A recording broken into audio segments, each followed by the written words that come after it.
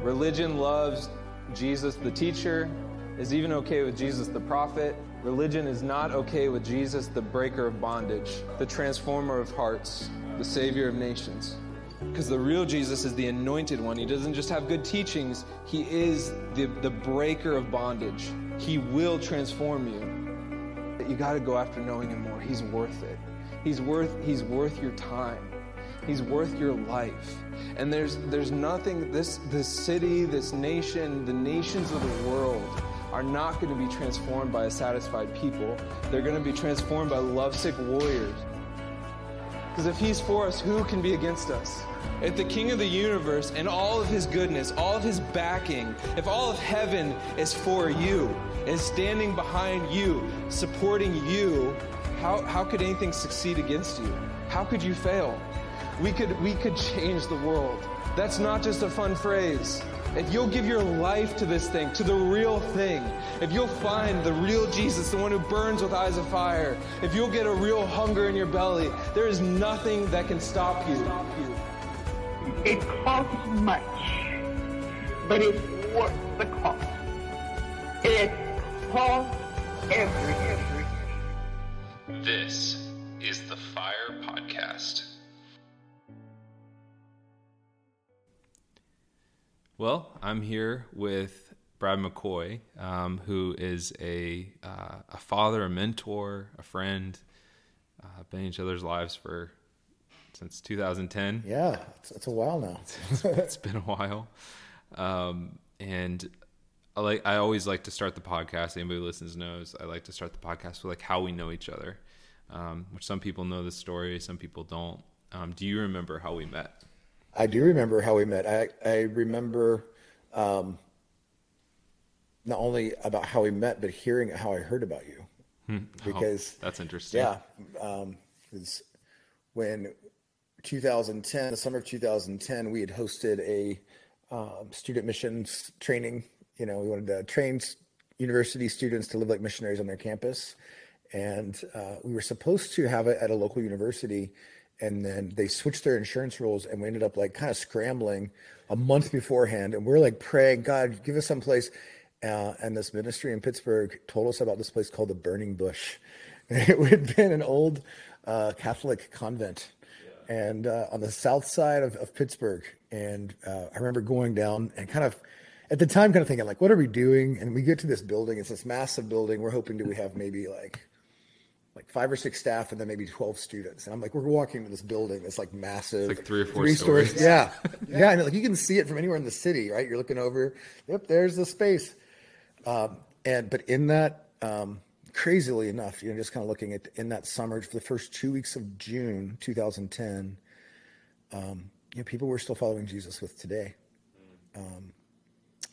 came, and we gave the Lord 2 weeks and just said, God, bring your presence, come equip. And one of the people that was there was Jasmine Tate, and Jasmine, I remember at the end of that time, we asked, kind of like some exit questions. And one of them was like, okay, who are some other people that are on your heart? And so Jasmine's talking about her basketball team. And it was actually in this moment that she told me, she's like giving me all the answers to my questions that she thought she should answer. But at the end of it, she said, but if you want to know what's really in my heart, she's like, what's really in my heart is to see like a sound release that would change my campus and would touch a generation. And I remember like faith hit me in that moment. And I was like, well, you don't have to go like start a Bible study in your dorm, like, what's in your heart? And anyway, coming out of that, we did a follow-up a couple months later in August, and we decided with that group of students, we would do like a fall gathering. We called it the New Normal. And we asked that core of students, like, hey, who do you want to invite to this? And she told me, there's this guy I know, Ryan. And he might come from Columbus. And he just like started following Jesus again, and so I remember standing out there waiting for people to come up, and you're driving up. You missed the driveway, right? Yeah, I missed the driveway and coming in, and just those next few days, lots of I always just love the faithfulness of God, right? When we hunger and thirst for him, like he shows up. And I look back at so many different times in Pittsburgh and in Austin and Lawrence, Kansas, where we saw God be faithful to do things in a relatively short amount of time that like really impacted people's lives. But that was the beginning. That weekend, was the beginning of relationship. That's when I think back. My daughter was 4, whenever you met her, and to watch her play with your kids now is just like, oh my gosh, this is pretty bizarre. So. Yeah, and I remember 2 things that weekend. I remember praying for you, and just the way that your heart was positioned to receive. And then I also remember the look on your face whenever my spiritual dad at the time got up and was doing a hip hop prophetic word. We wanted to have this like, hey, let's have this night where everybody gets to like express something. And when Jim got up and started doing that, the look on your face was both like, what is going on here? I've never seen this before. And there's so much joy. And so I think those are the 2 things from that weekend of just watching God move. And we've been praying for Ohio State for months at that point in time, starting that January. I think that was October. Yeah. So 9 months we've been praying for students at Ohio State. So just like a real sovereign God connection. So. Yeah. And I tried to say this last night, and I realized I didn't say it very well. Because last night, for those listening, Brad spoke at our church. And I just like that weekend, I got filled with the Holy Spirit when you guys prophesied over me, which I didn't have a grid for that either.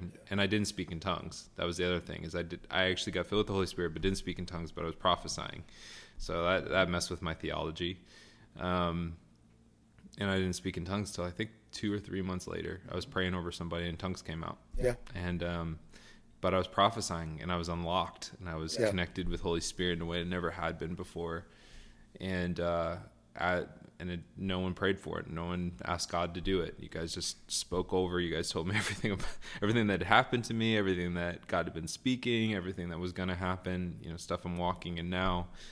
And to go from that to being, next day, and I won't tell this whole story again, but just seeing God touch somebody, by giving me his heart and me being able to prophesy over somebody and them giving their life to Jesus in that moment.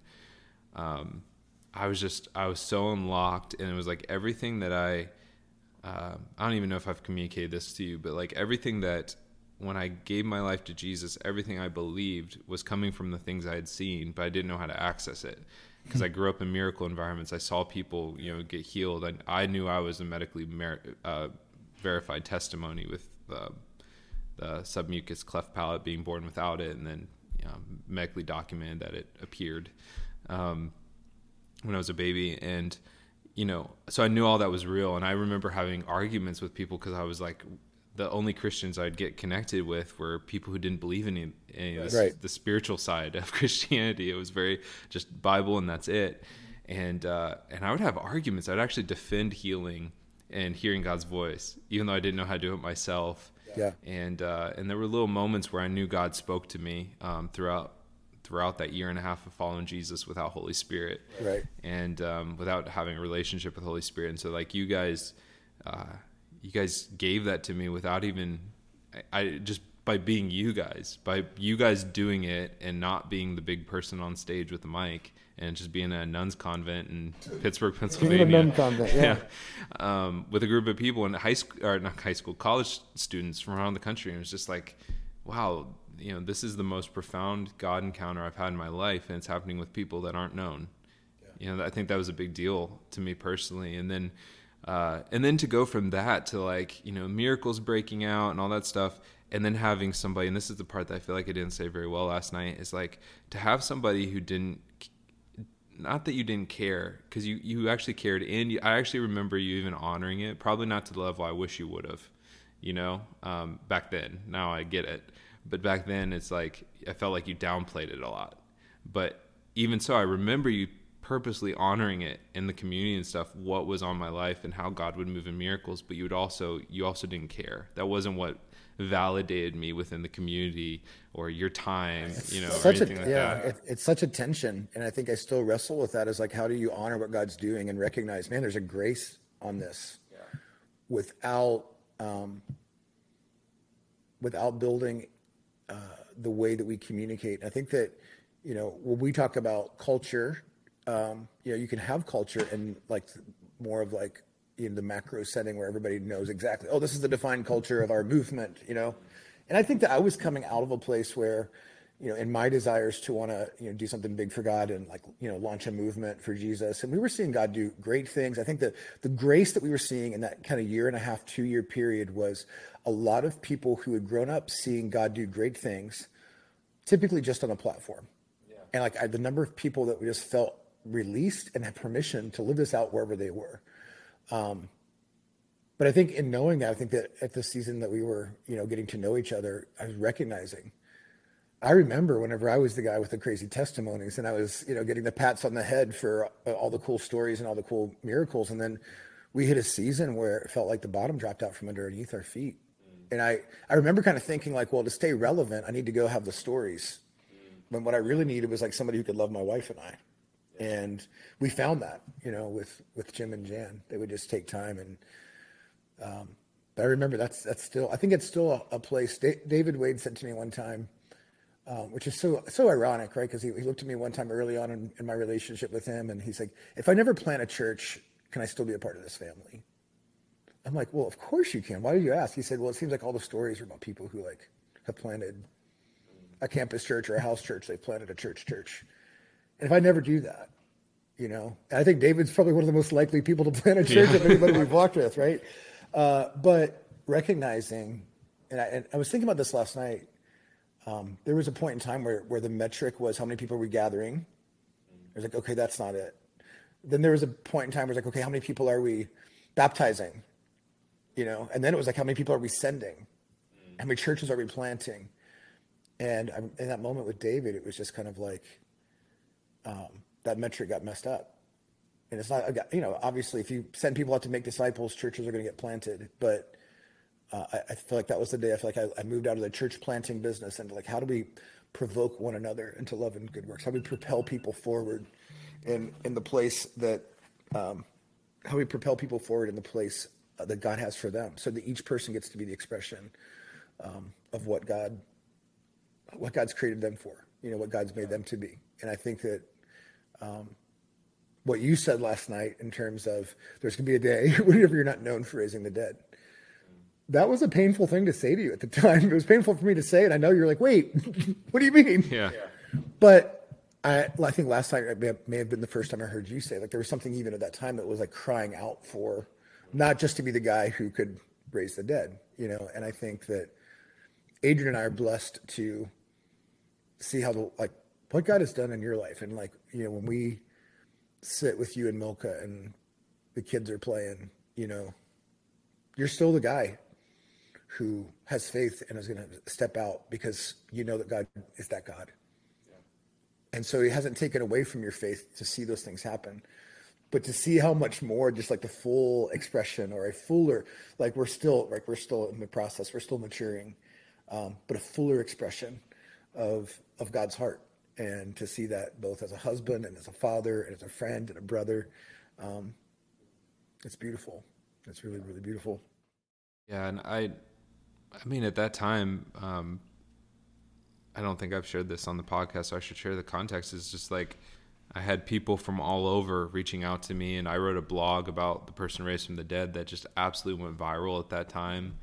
And this is like Facebook days before anything else. And it went viral. I had a Bible study in Las Vegas. They were literally just doing Bible studies off my blogs and inviting me out and just different churches. And when I would speak at a church or share the testimony, it would, people line up and want me to lay hands on them to raise the dead, and which is still such a silly thing to me.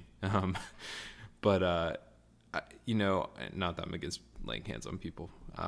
Just a funny thing.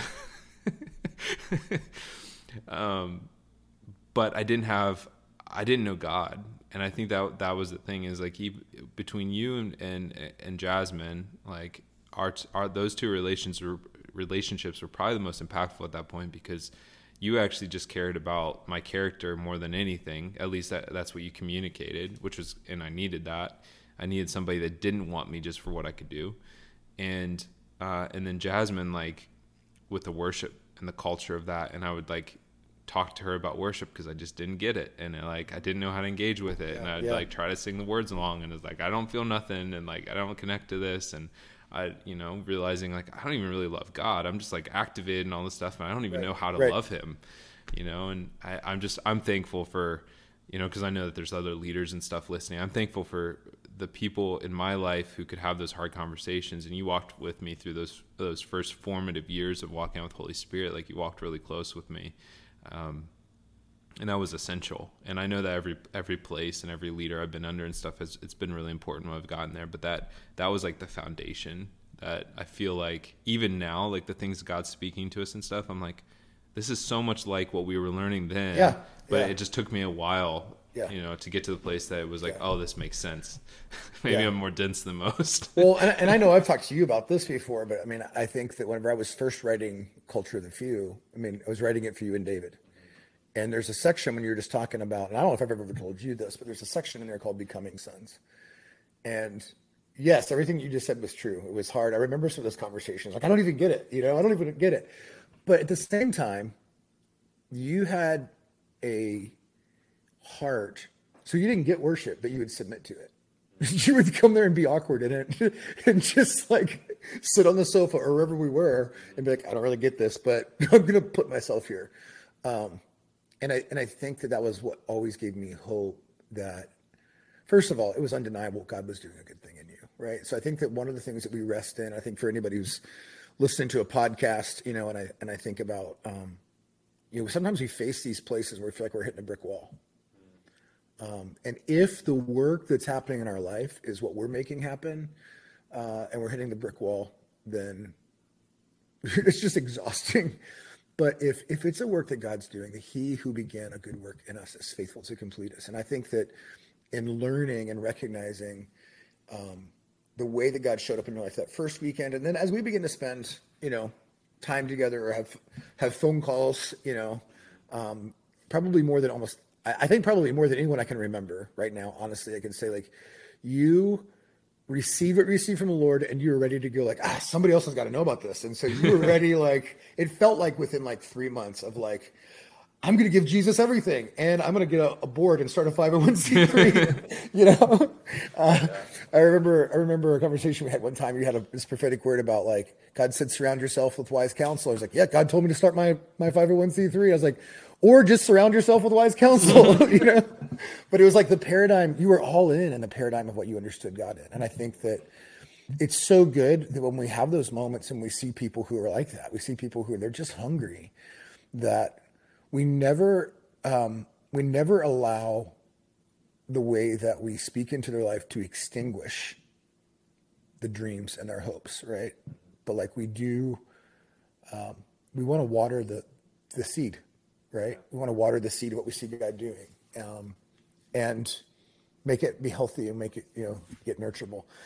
You said something earlier I wanted to mention because I don't know if you know this story or not, but you talked about getting unlocked that weekend. And I think that those moments, those unlocking moments, are really important. And I think that because we have language for like someone getting born again, or someone got saved last night, or someone gave their life to Jesus last night.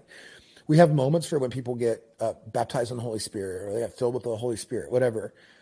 But for me in my life, I think there was a moment that I described it as I got unlocked. And it was such an important moment. I was younger, I was like a 5th grade, but I was walking in a spirit of rejection. I'd had a lot of things happen in my life. I had an amazing childhood, and then I also had some just really broken places where things had happened. I don't even want to call it sexual abuse, because like typically what happened with me is that the people that was involved with were other kids, right? So I wasn't abused by someone who was a few months older than me. Somebody else had been abused or passed that along or whatever. But anyway, in 5th grade, like I don't know how to have friends. I'm walking in a major spirit of rejection. I think I am retarded, and I think that because of everything that's happened to me, I must be gay, right? These are the things I believe about myself. As a fifth grader.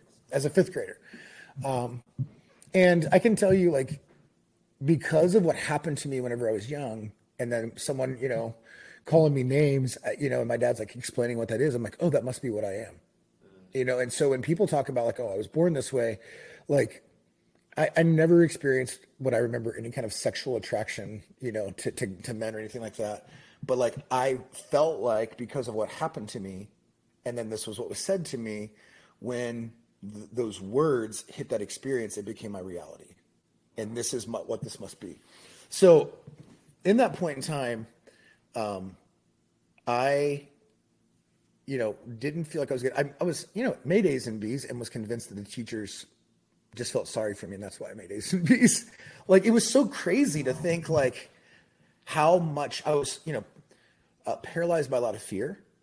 And it's so hard for me to look back on this because I feel like my mom and dad did an amazing job with us. And I'm so grateful. I was like, I've shared this story before. People are like, wow, your childhood was really broken. I was like, somehow in the midst of all this, I felt like I was so loved and I was so surrounded. And I think that was such a huge part of my story was like, I've never had a day in my life where I didn't know I was loved.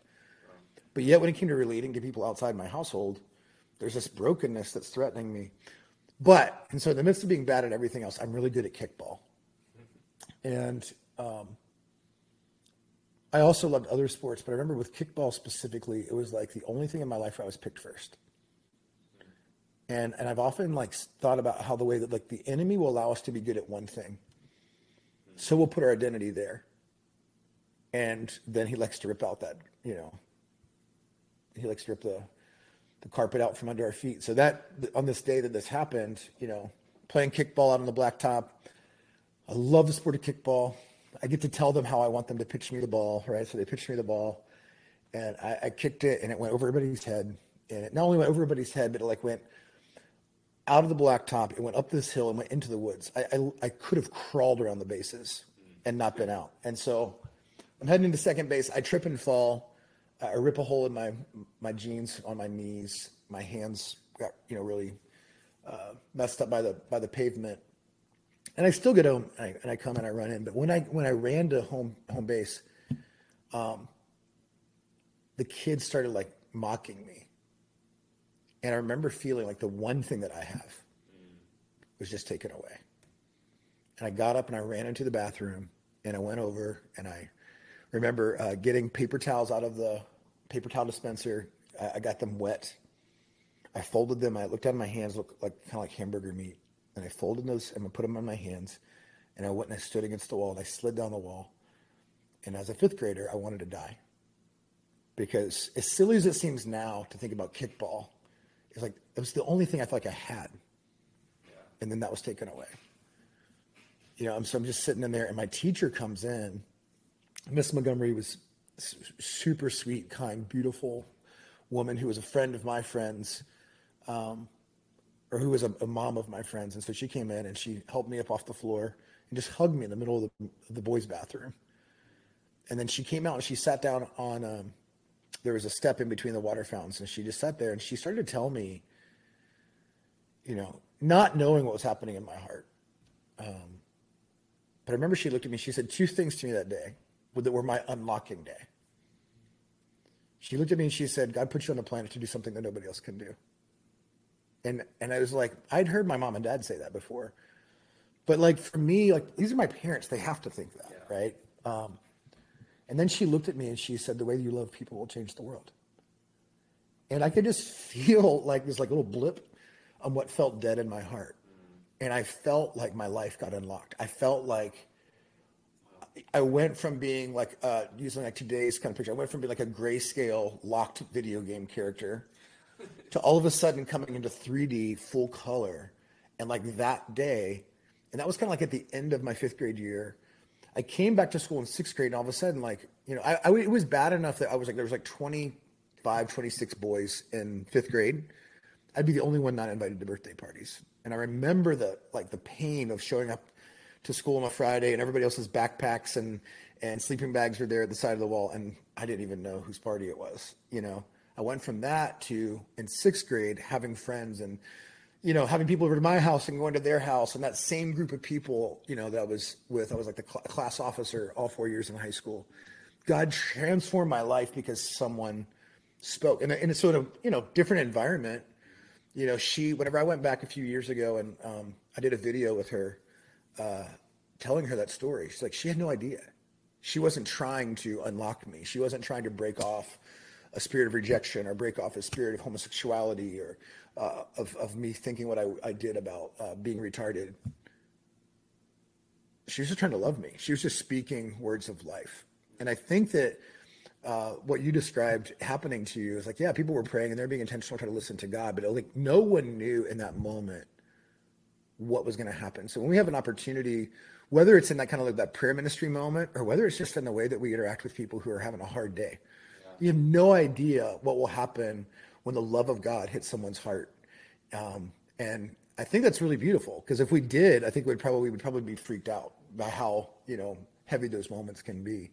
But just to recognize, that weekend almost didn't happen. It was like there was a lot. We had just been homeless the year before that. And I remember like the stress of trying to put together another event. Just feel like, how are we going to do this weekend? How are we going to pay for it? Who's going to help us like spiritually cover it? And to see like how God has, done things in your life. And God's commitment to you is great enough that if we would have said, oh, we're not going to do it, he would have found another way. But it's like he invites us to be collaborators with him. Yeah. He invites us to cooperate in his story whenever we just give him our yes and say, okay, God, by faith, we're going to give you today. And we're going to give you the conversations that we can have today. And then see the value in the person that's in front of us. And like, God, what are you saying about this person? And that's what happened to me. And so when I think about my life right now, I was like, what God put in me with my mom and dad, but like those words from my teacher, like, I believe that I'm on the planet to do something that nobody else can do. And that frees me from having to be like everybody else. Yeah. And I also, whenever she said the way you love people will change the world, there's something inside of me that's like, okay, what if that's my thing? What if like I'm just supposed to love people? And I've wrestled with God since then, because it doesn't feel like it feels like a very vanilla thing to do. Like, oh, what's your thing in the kingdom of God? Oh, I hug people. Yeah. It's like, but if that's what God wants, if that's what he says, then how we give ourselves to that is really important. I'm so glad you told that story. That was like the one on the way over here praying. That was the one story, the story through teacher. That was cool. The one story I was going to bring up. So I'm glad that worked out, man. Yeah. And you have, like you said, you have no idea. You have no idea who's before you and the fruit of that. I've been thinking a lot about, generational things. And I saw this Instagram reel where somebody was talking about like how many people had to come together to make us. And it was like, it's like 4 grandparents, it's 2 parents, 4 grandparents. It just multiplies out to this thousands of people that everything had to be perfectly aligned for us to be here right now. And that's just been making me think of, man, so much of the spiritual stuff and then leaving a legacy. And I don't know why in my, I'm about to turn 32 in like 2 weeks or whatever it is. I'm bad with time. And I'm already thinking about what is my legacy and how am I setting up my kids and, preparing for grandkids. And my daughter's 3 and my other daughter, 3 and 1.5 and almost 3 months. And it's like, but I'm thinking that way because it's that, like, if she didn't do that, I wouldn't have gotten impact that the way I did that day and unlocked. And I think about even like how I got unlocked, like it's so much deeper than even what I've shared so far, because I was like, in high school, I was set to go into film, and you know this, but like I got rejected by the top 3 film schools in the country, and I got rejected by 2 of them, accepted into USC's film school without getting into the general education portion. So I didn't get into the college, but I got into like this specific school I wanted, and so then I couldn't go there, and then ended up at Ohio State, who didn't even their film degree was a film studies degree. And I was just miserable, and I hated it, and I was like, my heart was falling out of love with film, and I didn't know what I was on the earth for anymore. And I was actually failing out of college. I lost my scholarship within the first little bit. I don't know if I've ever communicated that with you, but and then you guys came along, and then that moment, and it was like for the first time, like it actually felt like I had significance. And I remember even moments, like speaking of Jasmine, like there was moments where in high school and stuff where I would be crying on the floor of the bathroom. I'd go and put the shower on and just cry because I couldn't let anybody know that was happening. Or, you know, and there's several moments where I would reach out to Jasmine because she was the only real believer I knew, which even, you know, hearing her story and stuff, she was struggling, you know, and, but she would speak into stuff. And I remember like one of the times I was like, I never dealt with suicide back then. But I was just like frustrated and angry and like, why am I here? And angry at God.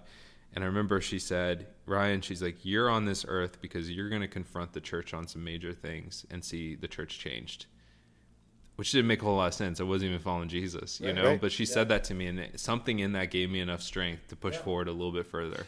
You know, that didn't unlock me completely in that moment, but it kept me moving, you know, and then I feel like that day it was like little seeds like that, because that's not the only thing she said or other people said or prophesied over me. Or I remember this old man I was at World Harvest with my parents at one point, and this old black man comes up to me, barely able to walk, you know, he's like gotta be 100 years old, not really, but comes up and shakes my hand, and he's like, young man, you're gonna be a pastor of a church one day. And I remember going outside and cussing at heaven, like screaming at God. I left my parents inside as they're talking to everyone. I was so mad because at the same time I knew it was true. And I was like, I don't want this. I don't want to be a leader in the church. I don't want anything to do with the church, you know. But those unlocking moments are so key, and you just never know. And even like, you never know, like who was the one who led Billy Graham to the Lord, or Reinhard Bonnke, these like great soul winners, or the people who have made the greatest inventions, you know, and unlock them to believe that they could do that. And you just never know who's before you. Or it could be that they're just going to end their life, or they're going to be an amazing parent, and then two generations down the line there's somebody that's going to be born. So you just never know the eternal impact. Yeah, and I think I remember talking with Eric Johnson one day. We're sitting around a table, and at that point in time, there was, you know, at Bethel, they're making a big deal about like 5th generation or 6th generation or 7th generation. And I remember talking to him about like how cool that was. And then also recognizing, you know, my dad grew up in a very different home than his dad did. My dad grew up in a home with a mom and dad, you know, specifically his dad was alcoholic. My dad has stories of trying to stand in between him and his mom, because, you know, he was coming up and his mom would not let my dad get involved. And as a teenager, like, you know, and so there's alcohol, there's abuse,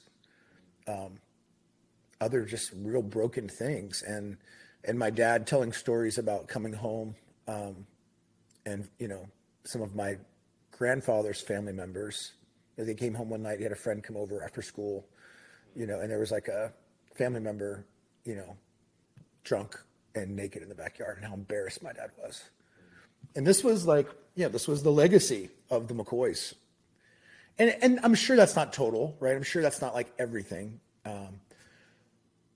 But thinking about how the gospel came to my family, these Baptist church planters show up, you know, they had been planted a church kind of like in the rural area across the river from Wilmington, North Carolina. They thought, God wants us to start a church in Wilmington, you know. And so these people come. My dad and a couple of his sisters end up meeting some people who get invited to church. And, you know, one by one, my dad and all 4 of his sisters end up giving their lives to Jesus. And then my grandmother ends up coming to the Lord. And then by the time I was probably 10, I remember praying for my grandfather to follow Jesus. Whenever I was a young child, I remember being kind of afraid of him because of all the alcohol stuff. But by the time I was going into middle school, my grandfather had given his life to the Lord. And my grandfather, you know, ends up wearing out his eyes reading the scriptures. And so you're talking about legacy. And I think that we know that there are people on the other side of my family. I have people I can go back and look and check out in the family tree, people who love God and were like church planters, you know, 130 years ago. Or on Adrian's side of the family, the story of a revival that happened in Kiev in the 1800s, and how both sides of her family ended up finding Jesus through this revival. This one move of God that took place in the city, you know, that is now so much contested. You know, and I think about why, like, am I stirred to pray for that? Because I know what can happen in that place. So we have these different places of heritage and legacy, but like for me, it's really beautiful to look back and think, you know, what God did in my dad's life. I grew up in a home very different than my dad did. And so as I think about what legacy is, what, Scripture says a righteous man leaves an inheritance for his children's children. And so as you're positioning right now with your 3-year-old daughter and, and her younger siblings, right? What does this look like? It's like you're embracing this place of a righteous man doesn't just leave something for his kids. He leaves an inheritance for his children's children. And I think that there's a lot of different applications of that, but at least one of them would be like in Hebrew culture, a son would typically receive something from his father as his father, was transitioning, and that was something he received from his father. And so for a carpenter, let's say, you worked your whole life to give your children something more than what you received.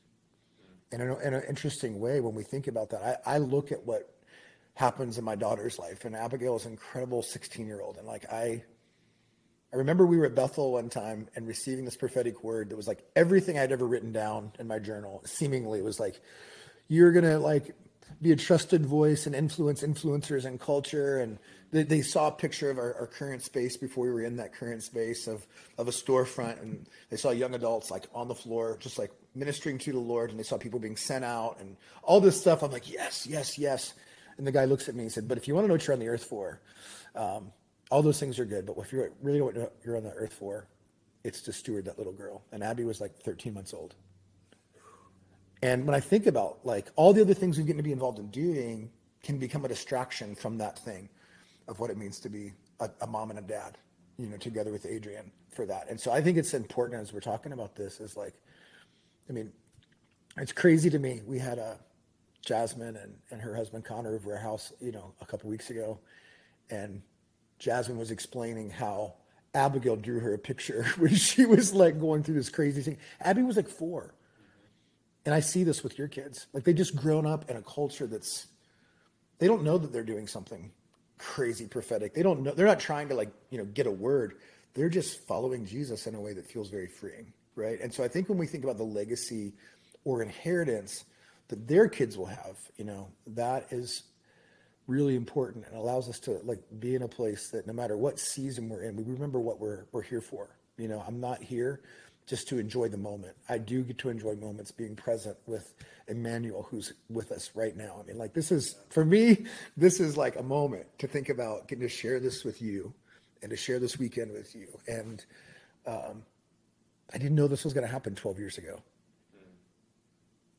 But it's the things for me, if we're going to give our lives to the way that God's called us to live, these are to me the sweet spots of man, this isn't just for a weekend, right? This is there's a relationship that will come out of this. And whenever Sophia looks up at me and smiles or gives me a hug, to me, those are things wow, this was precious. And all the hard places that we walk through in that season of life for us, we're trying to figure out, how to put one foot in front of the other. Those things are the sweet spots for us. Yeah, this is worth it, And I think that we experience that both in our immediate physical families, and we experience that in the body of Christ as well. So I'm excited you're thinking about legacy while you're also embracing living in this moment. Yeah, because there's so much now. It's been what you're saying about the kids. Actually, I want to share something in a moment, but what you're saying about the kids, it just reminded me, I didn't share this with you, but Sophia actually had a prophetic dream the other night, and she every time I ask her about dreams, she always I dreamt of Jesus was with Papa and Ellery, our friend Ellery. That's what it always is. I'm like, did she actually dream? I don't know. But this one was I asked her, because every day I ask her, did you have a dream? And she's like, I had a dream that I was watching 2 people, and one of them was trying to break the other's toes. And I'm like, I don't know, as far as I know, I don't know that she's ever heard anybody talking about breaking bones or toes or anything like that. And I was like, what do you mean? And she's like, the one was trying to break the toes of the other. And I was watching this happen. And I was like, did you know either of them? She's like, no, they were both strangers. This is a 3-year-old, but she communicates very well. Sure, she does. And I just felt like God was pay attention to this. And I'm like, what does that mean? And I thought, oh, toes are stability. Toes are the only way we stand. You can't just stand on feet. You need toes. And I was like, oh, this is a warning that the enemy is going to try to steal stability. And as you know, that's what we're walking through. But this was like 2 weeks ago. She had this, and I shared it with some people. I was like, hey, this is something to pray into, but God's also showing us this. So if it comes, don't be distracted by it. Yeah. And here we've been in this place of like every little thing, including the dang flat tire twice. I had to pump it up again today, but it hasn't been repaired yet, so I'm not going to count that one. But it's just amazing to see even our kids just discipled in that environment and stuff. Or we were taking communion the other day, and she's like, I want to do the blood. Like, interrupted to do that and thank Jesus for the blood. And it was just so, I was like, this is what it's about. And then if we can train her well, and I just love that she's not even, as much as possible, we want to protect her from the religious baggage that most of us have had and those sorts of things. But I want to share this just as we talk about generations and stuff. I was reminded, because people get so caught up in the curse, the curse of their generational lines and things like that. And but the blessing is so much greater than the curse. Absolutely. And I like, that's something I've been processing a little bit in this, which for whatever reason God's got me thinking about legacy. But I've been processing just like the blessing and just even the covenants.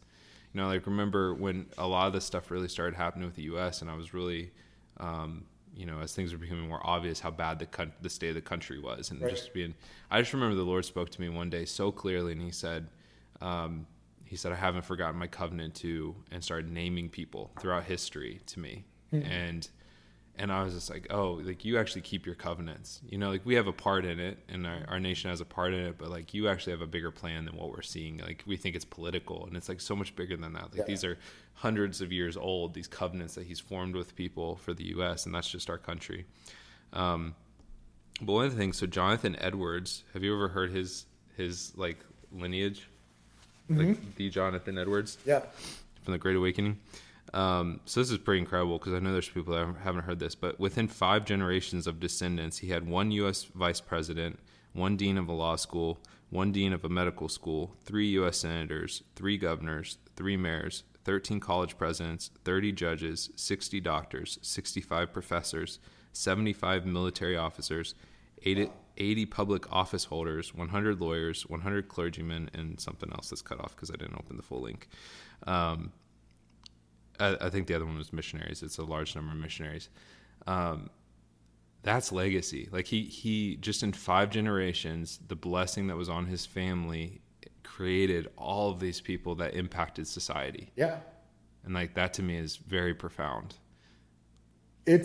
So let's keep talking about that for a second, because I think that one of the things when we were, when I asked you, hey, do you have anything specific? And you're like, hey, let's have a conversation and we'll see where this goes. Like, I thought about generational momentum. So right around the time I was meeting you, I had this dream, and it would have been in 2009. And at that point in time, there's different ministries across the country that are a lot of times they were working with like young adults, but they were not necessarily college ministries. It was like people who were like, hey, we just feel like God's doing something this generation, we need to give ourselves to it. And so I saw in this dream, I saw this battle map unfold. And I remember it was like this 3D battle map, and it was like an interactive thing. If you went to like a battlefield, you could see, they were explaining how the battle's going. And some people were leading really big columns, and their names were connected to like the larger ministries. And some people were leading almost like the specialist forces, and they were typically in smaller groups. And they were scattered all over this battle map. And all of a sudden I heard this sound, and then there's this call that came with the sound, and it was to reinforce out of strength. And I was like, I don't know what that means. And so I turned to ask my spiritual dad, what does that mean? What does reinforce out of strength mean? And what happened next was the Lord spoke the phrase generational momentum. And he's like, what happens when the generations come into alignment with each other? And I think that it's so easy for us to be aware of maybe things that great men and women of God have done in previous generations. And sometimes we idolize those things. And we think, oh, if we could only have a conversation with fill in the blank, right? And then sometimes it's just as easy for us to like villainize everything that has happened in a previous generation. I think that looking back and walking with friends now who have, like, there's a lot of transition that's happening. At the point in time, 2009, I was still considered a young leader. it doesn't feel like it was that long ago, but all of a sudden I skipped the normal part because now a lot of times I went from being the youngest guy in the room to now, and in the rooms I'm in, I'm a lot of times like the oldest guy in the room or one of the older people in the room now. And I'm not that old, but we're in this season of like generational momentum. And what it means if we think about from a scriptural place, and we'll come back to Jonathan Edwards, from a scriptural space, like Psalm 133 is often called like the unity passage. But if you look at it, everything that comes out of that passage is talking about momentum flowing down, right? So how good and pleasant is when brothers dwell together in unity. Well, where do brothers dwell together? And home. They dwell together at the Father's house, right? So it's like, it's not typically common for brothers in their 80s or 90s to be living together, but like there's a place as they're growing and developing that they're together. And so when we come under the name of the Father, when we come and we recognize like, hey, we're not out here to build our own thing. And in that dream that I had, like it was just so important. I could see each person, regardless of the size of the unit they were leading, like each one have a significant place. But there was this, when the sound was released, that we're going to reinforce out of strength because what God was going to do in generational momentum. The strength didn't come because we called up people who didn't know what they were doing. The strength came because we stepped into alignment with the generations who had gone before us, and then knowing what was going to happen behind us. And like King Jesus is the one who gets the glory. King Jesus is the one who wins the victory, right? And that was significant in my life at the time. But in that Psalm 133 passage, there's grace that flows down. It's like the oil that flows down out of Aaron's beard all the way down to the edge of his robes. It's like the dew that flows off of Mount Hermon, right? And it flows all the way down. And then at the bottom, it's like what had started as dew on a mountain becomes a river. And there is commanded a blessing, life forevermore. And there's this place, if we think about like when we align ourselves with those who've gone before us, imperfect men and women, by the way, right? We don't need to make heroes out of them, and we don't need to make villains out of them. We understand that these were flesh and blood, and just like you and just like me, they had struggles. You know, they had struggles, and like the presence of their struggle did not mean there was an absence of love and hunger for Jesus. So one of the things, going back to the Jonathan Edwards story, I think is really interesting, is that Jonathan Edwards came from a legacy. His grandfather was called the Pope of the Connecticut Valley. He was like the spiritual leader of the Connecticut Valley. And he lived in Northampton, Massachusetts, and pastored a church that we were actually there last summer praying. And I was like, God, what are you speaking about this? But in this moment, which is like around 1700, so before the United States is born, we're still colonies. In the English system, only church members were allowed to vote in the colony. And so he came up with what he called the halfway compromise, because the Congregationalists were like the next generation of the Puritans. And the Puritans said, no, you can only be a part of the church if you have a real relationship with God. But the voting block was shrinking. And so he came up with this thing called the halfway compromise. I'm sure whenever you go back to Grandpa Stoddard, and his name was Solomon Stoddard. If you go back to Jonathan Edwards' grandfather, I don't think he was just like this evil man looking to compromise. I think he was probably like, what do we do? And this seemed like the best solution at that time. But it's crazy. The thing that was in Jonathan Edwards' heart that was like, and many people say the spark of the Great Awakening, was he repented for what his grandfather had thought was the best thing to do. He came back and he said, no, this isn't about what your relationship is with the church. Like, do you have a relationship with God? And so all the things that you just listed, all the generational momentum that came out of that, comes into a place of like, how do I come into alignment and honor what God was doing in my past, but also repent? And we see this in scripture, right? We see this in places where Daniel is calling for people to repent for the sin. Hey, I repent for my own sins and for the sins of the generations before me. Like, we recognize there is a place where right now in the culture that we live in, United States, in Western culture, I would say, like, there's so much we can celebrate, but if we like double down on like having to defend the things that people have gone before us, we're going to like miss this moment where there's an ache that's been opened up in culture. And man, the enemy wants to poke that ache and make that into a place of just constant suffering and struggling, right? But what does God want to do when people are hurting? God wants to bring healing, right? So if we can come in humility, recognizing good things that have happened before us, but also come in places we recognize people who've gone before us, like, man, we missed moments. right? And not live in a place where we feel like that's going to be dishonoring to those who've gone before us. But like, what brings glory and honor to Jesus is for us to come to a place where we see, because of this thing of generational momentum, because of this thing with you, like, not to get so lost in the grand concepts of what this could look like, but just with your kids, just with my daughter, like the places of struggle in my life. How can I come alongside my daughter? Be with her. You know, when she experiences a struggle, not act surprised. Because I remember I walked through struggles that were like that too. And instead, like, how do I get with her? And I fight. How do I take the things that we've learned? You know, and I think that a lot of times it means swallowing pride, you know, admitting that we don't know everything. I will say this, like the idea of generational momentum used to mean for me, I used to talk about, like, yeah, the next generation is going to go faster and go farther. And I think that's true. But like, I was thinking, okay, when Abby's in her 20s or 30s, you know, like, it's already happening. But there's times we're going someplace and we're asked to share together, and the Lord's like, let her share. You know, it's like, wait, you know, she's still like, at the time she's like 14, you know. So what? You know, if we believe that this next generation is going to be, like, Abigail speaks things natively, things that I had to learn and struggled to learn, right? And so the same thing with your kids. There are going to be things that you are still wrestling with, and you're learning together with them, and for them it's going to be so natural. Whereas for us, we still kind of wrestle through it. And there's value in both, right? But this is what we're believing for as we follow Jesus. Like, every promise that he has in his word is true. And I believe that. I don't believe I just have to say it and hope that it comes true one day. But I think the best way that I can position myself to see those promises fulfilled is to live open-handedly and live encouraging the next generation of people that come behind us. Again, whether that's physical family, spiritual family, friends that we get invited to come, and just, we get to point them to Jesus. Like, that's the essence of what discipleship is. It's like, it's not that different from parenting. The greatest thing I can do with my daughter is not give her the list of all the you know, best practices of what parenting you should do, but like, can I point my daughter to Jesus? And can I allow her to point me to Jesus as that's happening? Yeah, I love that.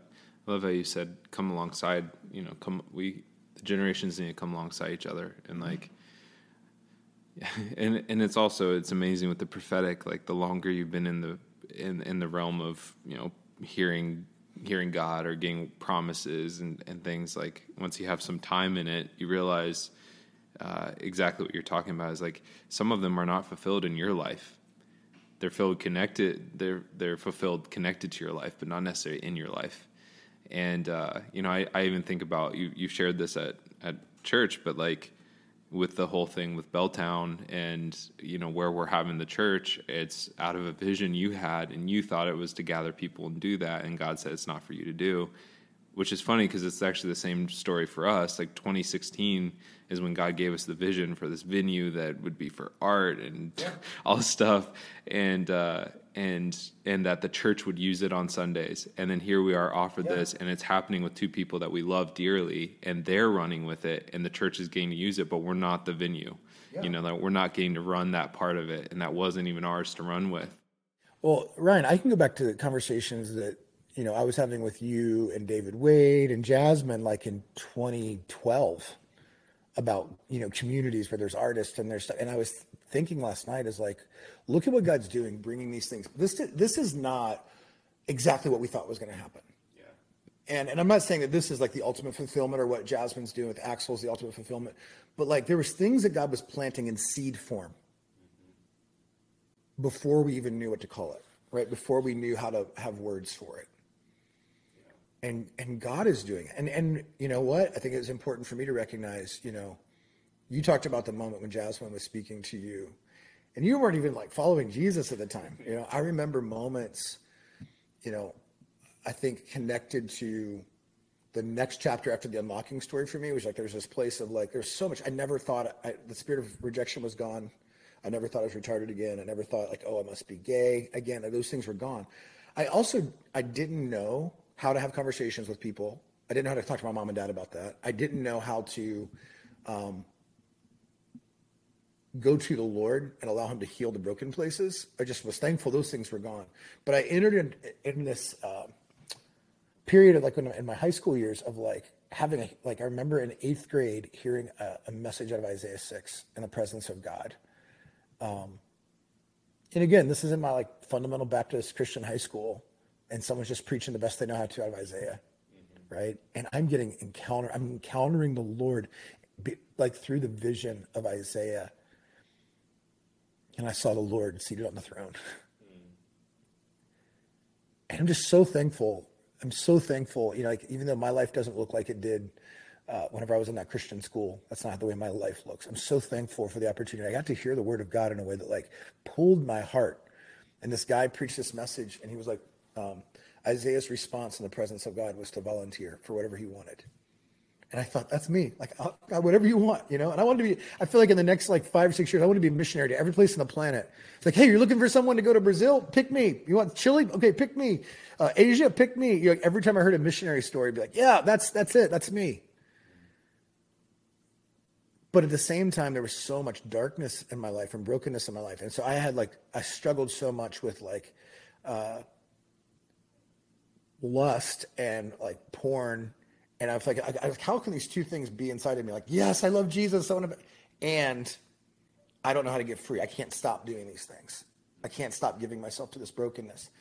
And I think that one of the things that happened through that was I remember sitting on my floor in my bedroom, and you were saying, like when Jasmine was talking to you, I just kind of went back to this moment because it felt like another one of those things. It wasn't necessarily the unlocking moment, but it was like, okay, one more step moment kind of thing.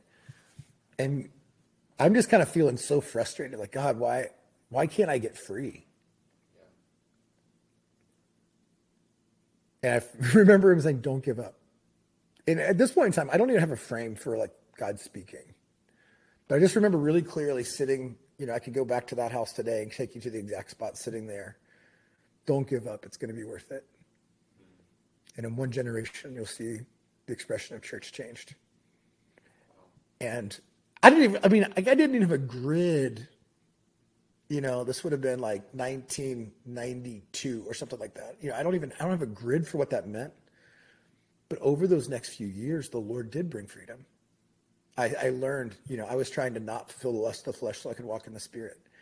And I discovered that's not what his word says. Walk in the Spirit and you won't fulfill the lust of the flesh. And as the more my relationship with God became less about all the things I was doing wrong and more about what does it mean to actually walk with him and choose him today, those things began to release their grip, and whenever I face struggles or adversities like today, I know that like if I get into a place where I allow everything that's happening in my life to become heavy, I'll get tempted into anxiety. I'll get tempted into comparison. I'll get tempted to begin to look at things and have attitudes about people but whenever I'm looking at Jesus, I'm like realizing what's the invitation from me today is to grow my connection with him and to abide in him, to walk with him a step at a time. Like all that stuff kind of goes away, and it begins now to be a thing of like, okay, I can take another step with him. And sometimes it's not the clarity for the step that's 10 down the road that means I'm walking with Jesus. It's like, okay, I'm willing just to be present with you here in this place where you guys are at right now. You're in this spot with the Lord, and you don't know exactly what 10 steps down the road looks, but how precious it is to be able to camp out with him and say, but we're going to be all yours today. And as we wait for you to unveil what tomorrow is going to look like, here we are, and I think that's massive. Well, that's really good. So I wanted to ask you this question. We talked about coming alongside the generations. So my question would be, how do we, or have you learned this, are you learning this, but how do we come alongside a younger generation, whether that's, Gen Z or like in our case, our kids? How do we come alongside them in a place that they need help and not take away a battle that's theirs, or strengthen them in that without doing it for them? Because I think that can be a temptation too, is like they actually have things that they need to learn and grow and take on. And so we'll get the answer to that question when we come back in part 2 of this conversation. But to close this one out, how can people follow you, keep up with you, that sort of thing? Probably the best place is to go to the website bradmckoy.com, and that's a place where they can find the ways of connecting and also see some resources that are there. Do you have your book on there? Culture of the Few is on there. Okay. There's also a couple other, there is a book on discipleship, an ebook called The Shared Life. There's some resources there. And then I believe there's a devotional, 40-day devotional that I wrote with Abigail. Oh, that's awesome. Which is also called Focus, and I believe that's also there. So that would be the best place. I'm on Facebook and Instagram after getting kicked off for a while, so still kind of getting back and using those muscles again. But yeah, I would love to connect with anybody. But just at bradmckoy.com is the best place to find that. Awesome. Thank you so much for being on for this first part. I'm excited for the second part of our conversation. We've had a lot of technical issues, so hopefully that doesn't continue. But I love you a lot. I love you too, man. Yep. Until next time, this has been the Fire Podcast. Thanks for listening to this episode of The Fire Podcast with Ryan Rhodes. Fire Movement has a mission to bring people face to face with the real Jesus. If you love this show and ministry, please consider subscribing, leaving a 5-star rating, and most importantly, sharing the podcast with others on social media. Also, would you please consider one-time or monthly support to help us sustain and grow this show so that others can be stirred to hunger for more of the real Jesus? You can do so by going to firemovement.com/support. Thank you.